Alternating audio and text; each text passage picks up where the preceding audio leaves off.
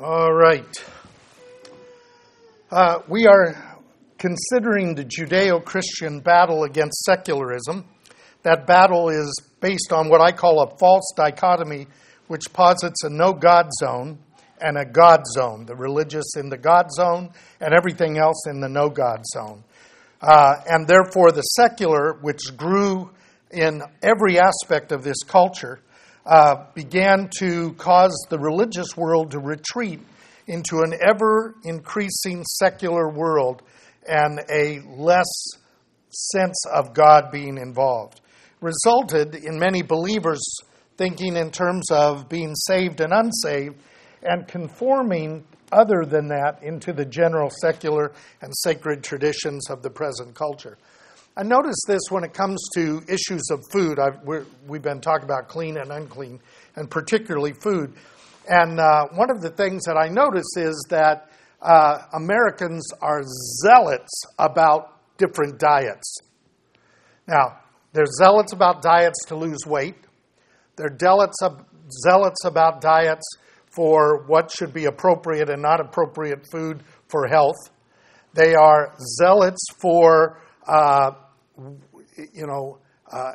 issues of animal cruelty and all of those things, but not from a religious perspective, from a health and cultural perspective.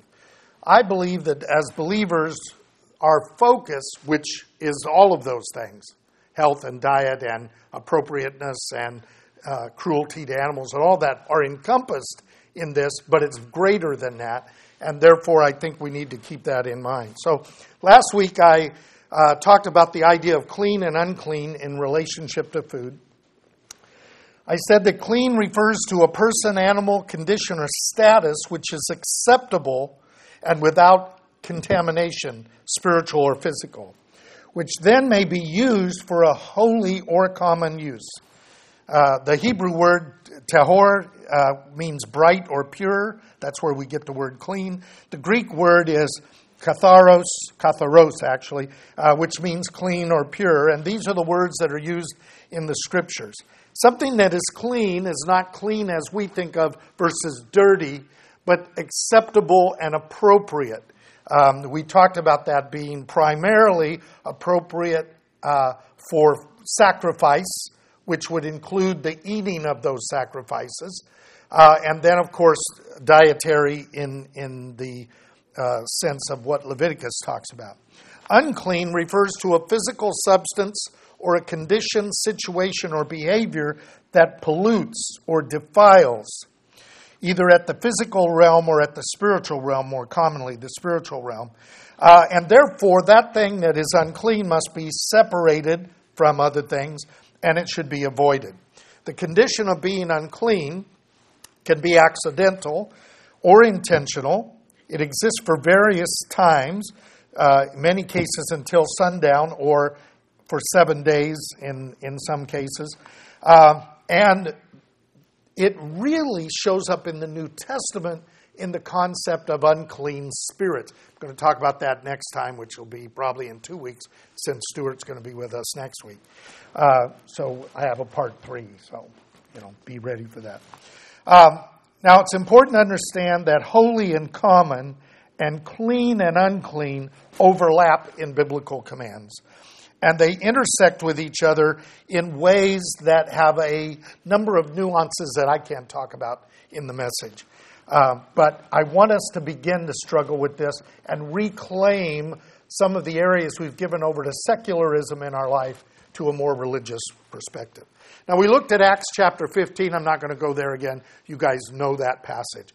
Several commandments are given to the Gentiles initially as they are coming to faith alongside the Jews.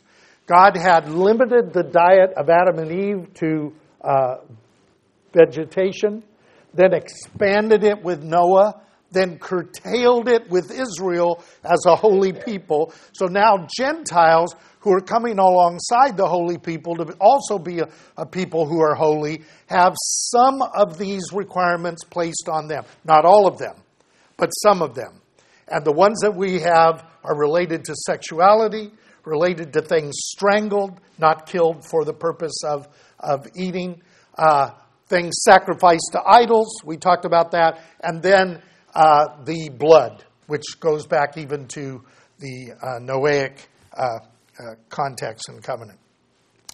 Now, I talked about we learn through experience, we are reinforced through experience, and this is why, in many ways, God gave Israel narratives and commandments so that in the doing the commandments and telling the stories, they would experience truth and know truth, not in a propositional way, which is our kind of Greco-Roman framework, but in an experiential way.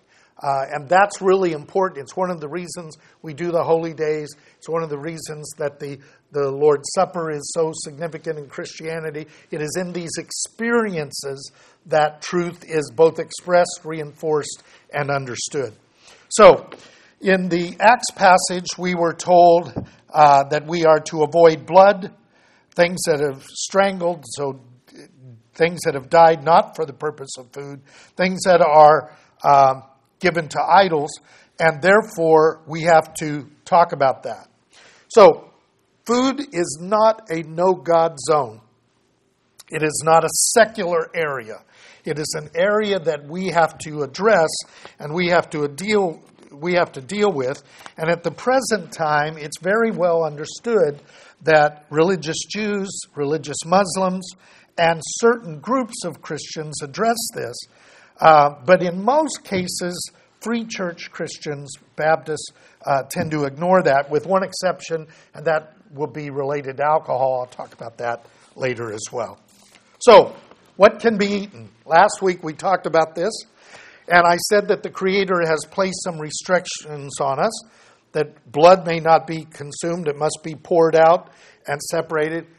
You wouldn't know that right after I spoke about that, as Rabbi Darman and I went to eat, they undercooked my meat, and I had to do every bite, I had to separate and squeeze out the blood and do that to stay consistent.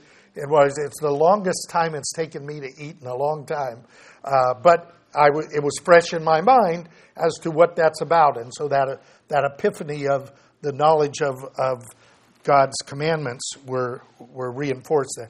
Food sacrificed to any so-called God other than the God of Israel in the place where he appoints, and since that's not going on, any food sacrificed to any God in any way is to be avoided. I talked about that. And then that which is strangled. That really means it dies on its own, torn by beasts. In other words, it's not killed for the purpose of eating. Now, tied to this is the notion that if an animal is suffering in the process of raising and preparing them, that would be under this category as well. I talked about my avoidance of veal under that context. So, having talked about that, I now have to talk about the two problems that we run into whenever this is talked about. One is the problem of legalism and the problem of replacement. So let me deal with replacement first. It'll be easier. Well, when Jesus died, he ended all of the food requirements. Okay? That's what you hear. Now, he said himself, these are red letter words, he said himself, "Do not think that I have come to abolish the Torah. I have not come to abolish it, but to bring it into full operation. And therefore, until heaven and earth passes away, not one jot or tittle shall pass from the Torah until it is all fulfilled in full operation." That's what he said. And those who don't do it and teach others not to do it will be least in the kingdom of heaven. Those who do it and teach others to do it will be great in the kingdom of heaven. That's his words. So this idea that when Jesus died on the cross, the food commandments went away is simply not true. Now, what about the other issue? The other issue is legalism. Whenever biblical commands are addressed as essential to the life of a believer, the accusation of legalism is raised. So this has to be addressed. So let's address it quickly. Salvation is by grace through faith, not of works. But that's not the whole story. So I want you to look at that verse in its context, because that's the verse that we get shoved down our throat, to coin a phrase, right? So Ephesians chapter 2.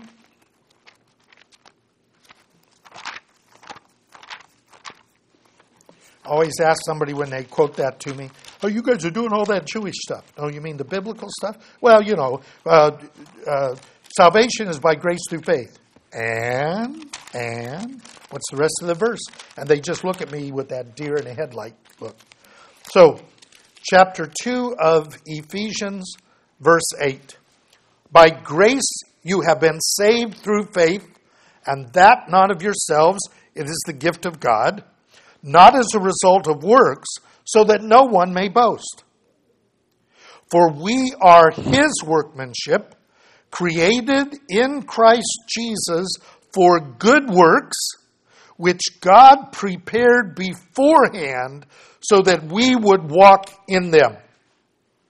Therefore, remember that formerly you Gentiles in the flesh, who are called uncircumcision by the so-called circumcision, which is performed in the flesh by human hands, remember that you at that time were separated from Christ, excluded from the commonwealth of Israel, strangers to the covenants of promise, having no hope and without God in the world. But now in Christ Jesus, you who formerly were afar off have been brought near by the blood of Christ. So, it's very clear that salvation is by grace through faith and is an avenue by which God brings us into relationship with himself and with Israel and with his commandments, so that we will walk in those good works which he has previously ordained that we would walk in them.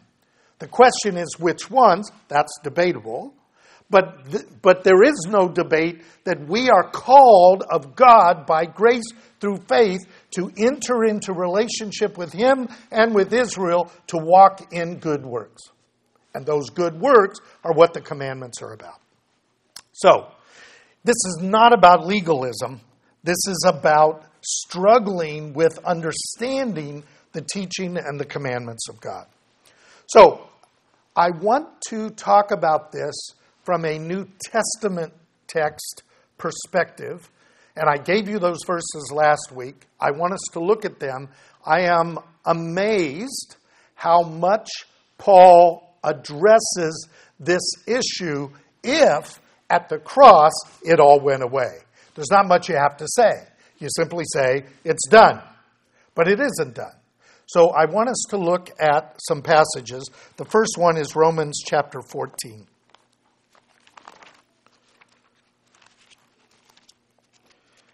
These are passages that I have read and struggled with all of my Christian experience from various perspectives as I learn more and realize that I have pulled things out of context and applied them to things that they're not really talking about. So, in Romans chapter 12, we are told to give ourselves to God in the body of the Messiah. In chapter 13, we're told to obey those in authority. And then we are to love people. And then in chapter 14, Paul gives us this instruction. Now accept the one who is weak in faith, but not for the purpose of passing judgment on his opinions. One person has faith that he may eat all things, but he who is weak eats vegetables only. The one who eats is not to regard with contempt the one who does not eat, and the one who does not eat is not to judge the one who eats, for God has accepted him. Who are you to judge the servant of another? To his own master he stands or falls, and he will stand, for the Lord is able to make him stand.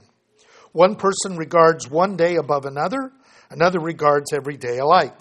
Each person must be fully convinced in his own mind. He who observes the day observes it to the Lord, and he who eats does so for the Lord. For he gives thanks to God, and he who eats not, for the Lord he does not eat, and gives thanks to God. For none of us lives to himself, None of us dies for himself. For if we live for the Lord. If we die for the Lord. Therefore we live or die, we are the Lord's. And to this end Christ died, lives again, that he might be Lord both of the dead and of the living. But you, why do you judge your brother? Or you again, why do you regard your brother with contempt? For we shall all stand before the judgment seat of God. As it is written, as I live, says the Lord, every knee shall bow to me, every tongue shall give praise to me. So then each one of us will give an account of himself to God. Now, you can read all of this carefully and you'll get the message pretty clear.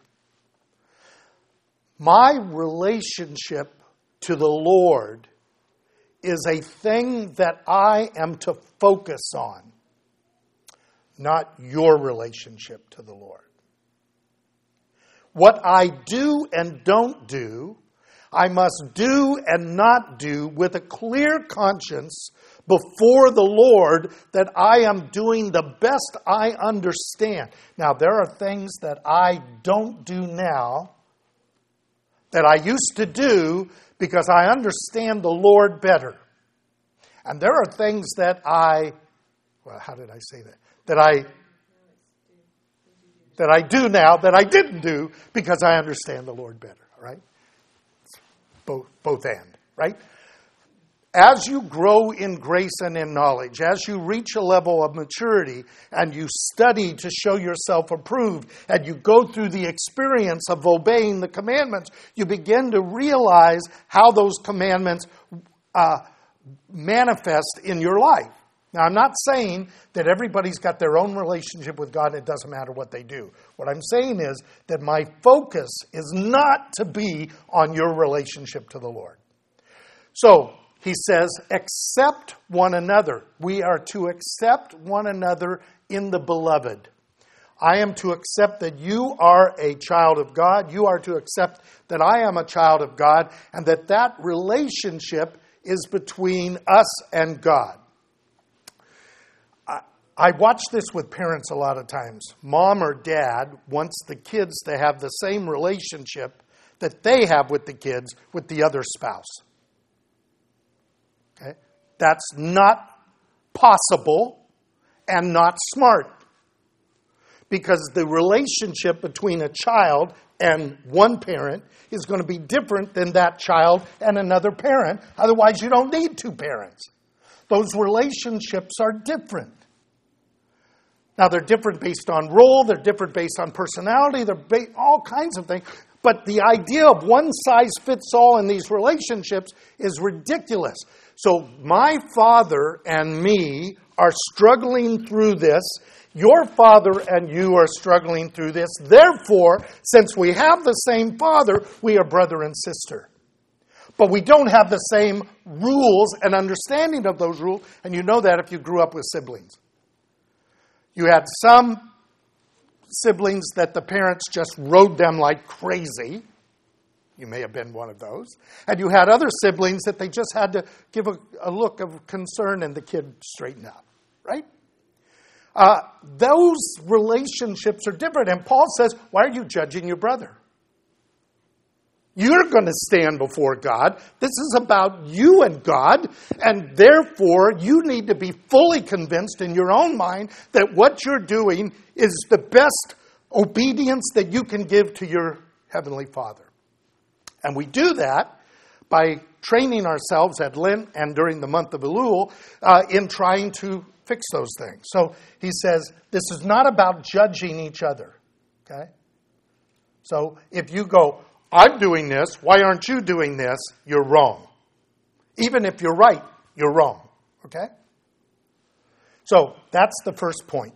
Now he then moves on from there in verse 13. Therefore, let us not judge one another anymore, but rather determine this, not to put an obstacle or a stumbling block in a brother's way. I know and I'm convinced in the Lord Jesus that nothing is unclean of itself. Now, Paul understands that clean and unclean is not about the object. It's not about its inherent nature. It's about the meaning that God is placing on the context for the purpose of our growth. So he's not getting superstitious and, that's it. So I just moved that. But he says, to him who thinks anything to be unclean, to him it is unclean. Now that's a principle. If I'm not sure about something, I need to treat it as unclean. Does that make it unclean?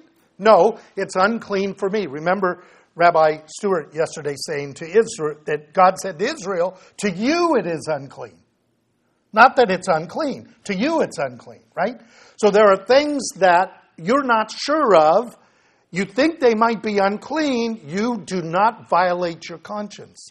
Because if you violate your conscience, even if your conscience is wrong, you will disrupt your conscience so that when it's right, you still won't follow it. You don't want to sear your conscience.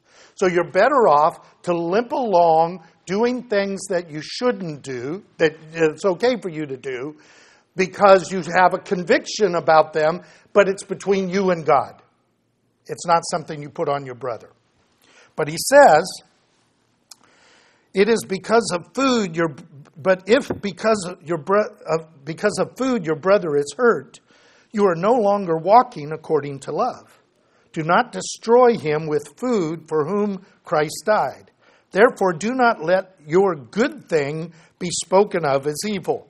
For the kingdom of God is not eating and drinking, but righteousness and peace and joy in the Holy Spirit. And he who in this way serves Christ is acceptable. In other words, you're clean to God and approved by men. So then we pursue the things which make for peace and the building up of one another. Do not tear down the work of God for the sake of food. All things are indeed clean, but they are evil to the man who eats and gives offense. It's not good to eat meat or drink wine or to do anything which causes your brother to stumble. The faith that you have as your own conviction before God. Happy is the one who does not condemn himself in what he approves. But he who doubts is condemned already if he eats, because his eating is not from faith, and whatever is not of faith is sin. Now, I want you to catch this. I'm not to judge you. I'm to struggle with this for myself. If in doubt, I'm to avoid it. Not make you avoid it. I'm to avoid it. And then I've got to be careful that I've now got knowledge. And I know that something is okay. And somebody else's conscience is bothered. And I go, that's all right. Because I will destroy their conscience. So I have to be clear in my own conscience, but I can't let my arrogance of knowledge puff me up and violate the care of my brother who might stumble. Now be careful about stumbling. Stumbling does not mean that the person is bothered or doesn't like it. They have an emotional reaction. Stumbling means that it causes a crisis in their faith. Sometimes somebody's judgmental, you just got to tell them, quit being judgmental. But a person who's really struggling, you should help. Now, we all do this. Again, we do it in the secular world. Almost everybody I know, if they are with somebody who's an alcoholic and they drink, they will refuse to drink in the presence of that person for their sake. But they won't do it spiritually because I'm aware of what I can do, right? That's arrogance. And so that's not love. Love is self-giving for the benefit of another. See what Paul's talking about? So now I want you to look at this in another section of Scripture. And again, I don't have time to cover it all. There's actually 3 more chapters where Paul talks about this. They're in 1 Corinthians. We'll begin at verse 8. We'll just look at a few of the verses, and I'm going to skip chapter 9 altogether, which bothers me greatly. But I've got to get through this, or this will be a part 8 series. In chapter 8, picking up on this same theme about addressing what I know to be okay versus what I'm struggling with versus what you're struggling with, okay? This is, again, why we have to be in community, so that we know what each other is struggling with. He says, now, concerning things sacrificed to idols. Now, we know this. This is one of the Acts 15 passages, right? One of the categories. We know that we all have knowledge. Knowledge makes arrogant, but love edifies. See the principle? Well, I know the truth, and the truth has set me free. All right, but don't stumble your brother, because you're to love one another, right? So he says, if anyone supposes that he knows anything, he has not yet known as he ought to know.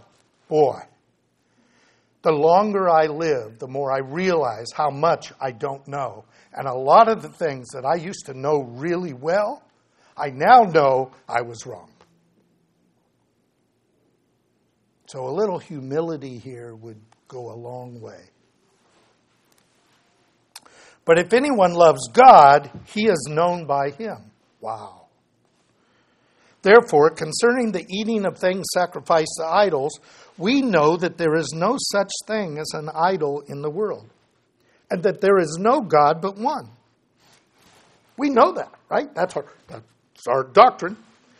For even if there are so-called gods, whether in heaven or on earth, or indeed as there are many gods and many lords, yet for us there is one God, the Father, from whom are all things, and we exist for him, and one Lord Jesus Christ, by whom are all things, and we exist through him. Paul says, we know that. But, however, not all men have this knowledge. Some, being accustomed to the idol until now, eat food as if it were sacrificed to an idol, and their conscience, being weak, is defiled. Remember the weak brother? This is the weak thing. The weak thing is the person who is responding to a knowledge and emotion based on their own experience that's not quite in line with the Scriptures. We all have points of weakness. Okay? So he says, but food will not commend us to God. We are neither the worse if we do not eat, nor are we the better if we eat it, because it's not about the food, it's about the meaning and the theology and the opportunity to practice love. Okay? Take care that this liberty of yours does not somehow become a stumbling block to the weak. If somebody sees you who have knowledge dining in an idol's temple, will not his conscience, if he is weak, be strengthened to eat things sacrificed to idols? He's trying to copy you. After all, you're the spiritual one, right? And through your knowledge, he who is weak is ruined, the brother for whose sake Christ died. In other words, he's going to have guilt feelings, he's going to have recrimination, he's going to have struggles, and you've made it worse because you're in there going, I don't care if they sacrifice something to that idol and I'm eating the food, I don't care about that. I know that that's a piece of plaster. But the other person is going, that's to a God, so that food is to the God. Why is he doing that, right? This is why I said, if it's out there in public, I avoid it, because I don't know who else is out there among my brothers. So, Paul gives us a standard of our liberty. He says, and so by sinning against the brethren and wounding their conscience when he is weak, you are sinning against Christ. Therefore, if food causes my brother to stumble, I will never eat meat again, he means sacrificed to idols, so that I will not cause my brother to sin. It is much more important that we watch each other's weak conscience than that we live in our liberty. Now, again, we're not talking about letting a person who's a reactionary, judgmental jerk claim a stumbling block. I had this guy once. He had something about something I was doing. I can't even remember what it was. I said, I don't see what you're talking about. He says, well, you're stumbling me. I said, really? Yeah, so you have to stop it. I said, I'm prepared to stop it. I just need to know something. You're going to give up your faith in Jesus because I'm doing this? You think that God's grace is not sufficient in this context? That's really, no, I'm not saying it. It bothers me. I said, then shut up. because you're being judgmental, and that's a much greater sin. Okay? You're being a spoiled brat, not a weaker brother. There's a difference, and we have to be careful of that. On the other hand, if somebody's really struggling, how dare we not come alongside them and walk at their pace so that they can grow in grace and in knowledge. So Paul makes the standard of our liberty the knowledge of our weaker brother. There are those who associate the material item with the demon gods and the false gods, and we must be aware of potentially stumbling that brother so that he ends up violating his conscience. So this is not about allowing superstition to rule, but where the actual struggle is present, love defers to the brother's conscience and the restriction. So I eat kosher at the level of the most observant Jew that I am with. There are some Jews that means we only eat in kosher restaurants. Trevor and I have done it. We only eat in kosher restaurants. We only eat whatever's there. Now, I know some other Jews who don't do that. They're not bothered by it. And I'm not going to judge them in that framework. It's not. I'm living within my own statement towards God, and I am accommodating my brother in his convictions and his weakness. Those are the principles that I use in this context. Jews are not weaker brothers. They have a greater restriction, which I am going to honor. Okay? And this is related to 1 Corinthians 9, which I don't have time, but this is the context, chapter 8, 9, and 10, where Paul says, I become all things to all men, that I might by all means win some of them. He means win and encourage them. In other words, to those who are without the law, I'm without the law, but not without law to God. He still keeps his own conviction, right? To those who are Jews, I will be as a fellow Jew. And to those who are under the law, have a stricter burden than him, he's going to follow that. That's what he means by all things to all men. He's trying to not give offense to any in that context. Which brings us then to our last text, which is 1 Corinthians chapter 10. And again, I don't have time to go into all of it, but we'll pick it up at verse 25. He's talking about this same issue of idolatry and problems and people being weak. And when he gets to verse 25, he says, well, let me do verse 23 because I think we need to be careful. He's already said you can't eat of the Lord's table and the table of demons. This is the whole issue. Yeah, but we know there's not a demon. It's not the issue. It's the other person's. Now, watch what he says. Verse 23. All things are lawful. Not all things are profitable. All things are lawful, but not all things edify. Let no one seek his own good, but that of his neighbor. Eat anything that is sold in the meat market without asking questions for conscience sake. Why? What they would do if there were leftovers of the meat after they sacrificed to the idol, they did some of that, the temples would simply put it into the meat markets. And so if you went into a meat market, you didn't know where that came from. And you could take some meat that was sacrificed to Diana or Zeus. Paul says, don't ask. Don't tell. Okay? If you're going in there and it's just being sold as meat, then eat it. Okay? Then he says, for all the earth is the Lord's and all it contains. And if one of the unbelievers invite you and you want to go, eat anything that is set before you without asking questions for conscience sake. Don't ask questions about your conscience. He's not burdened with your conscience. He's an unbeliever. Right? But if anyone says to you, this meat is sacrificed to idols, then you do not eat it. For the sake of the one who informed you and for conscience sake. Now that we know this is sacrificed to idols, there's the sacrifice in front of the restaurant I talked about. Now that it's out there, I follow my conscience and I watch out for the conscience of others and the one who brought it up. Okay?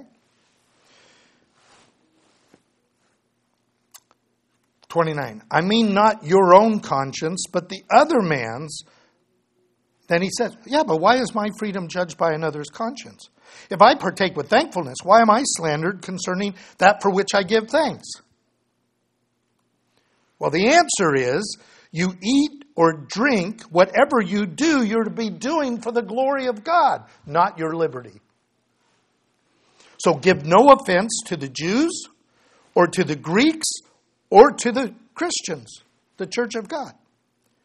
Just as I also please all men in all things, not seeking my own profit, but the profit of the many, so that they may be saved. Now, I want you to know, when I first read this verse years and years ago, I thought, you got to be kidding. Because my view of Paul was an in-your-face, iconoclast kind of,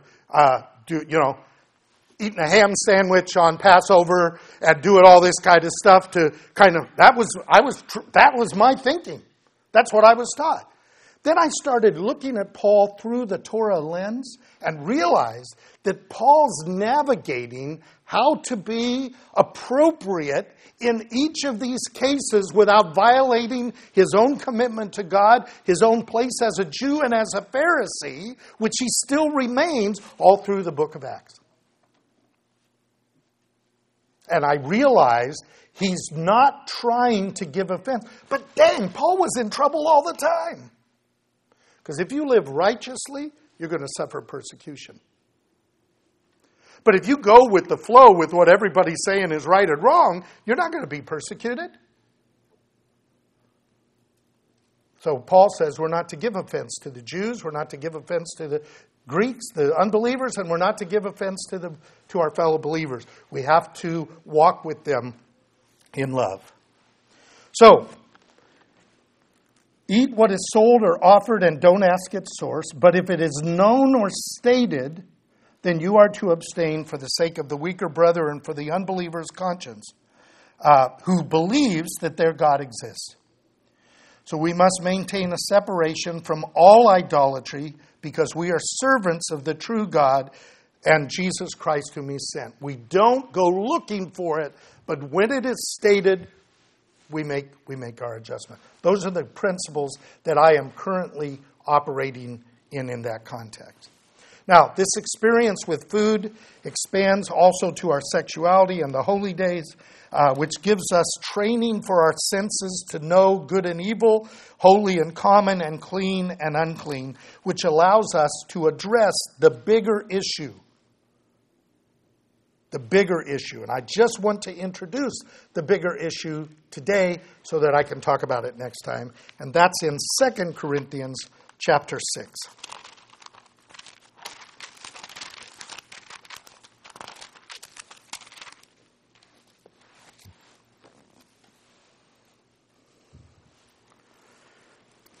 Second Corinthians chapter 6, to a group who understands this by use, because he's already instructed them in 1 Corinthians.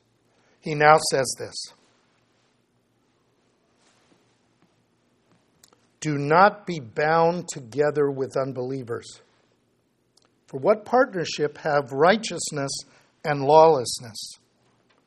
And what fellowship has light with darkness? What harmony has Christ with Belial? What has a believer in common with an unbeliever? What agreement is there with the temple of God and idols? For we are the temple of the living God, just as God has said, I will dwell in them and walk in them. I will be their God, and they shall be my people. Therefore, come out from their midst and be separate, says the Lord, and do not touch what is unclean. And I will welcome you, and I will be a father to you, and you shall be sons and daughters to me, says the Lord. That's not about food. It's about a greater understanding of clean and unclean, of holy and common, and of righteousness and evil, that God wants us as maturing children of God to do so that the family resemblance will be seen. When they see us, they will see a manifestation of our God. You've all seen kids where you go, man, That's a mini-me of their dad. That's a mini-me of their mom, right?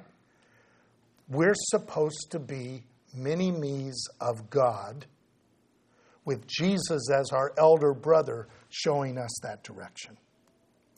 So that people can't... Jesus said to his disciples, if you've seen me, you've seen the Father. We need to be able to say, based on our lifestyle, if you've seen me, you've seen the Lord. And if you've seen him, you've seen the Father. The family resemblance is in our behavior and in our understanding. Not for arrogance sake, but that the grace of God may come to others as we become light and salt in that world. I'm going to address that next time, but I'm out of time. Let's pray.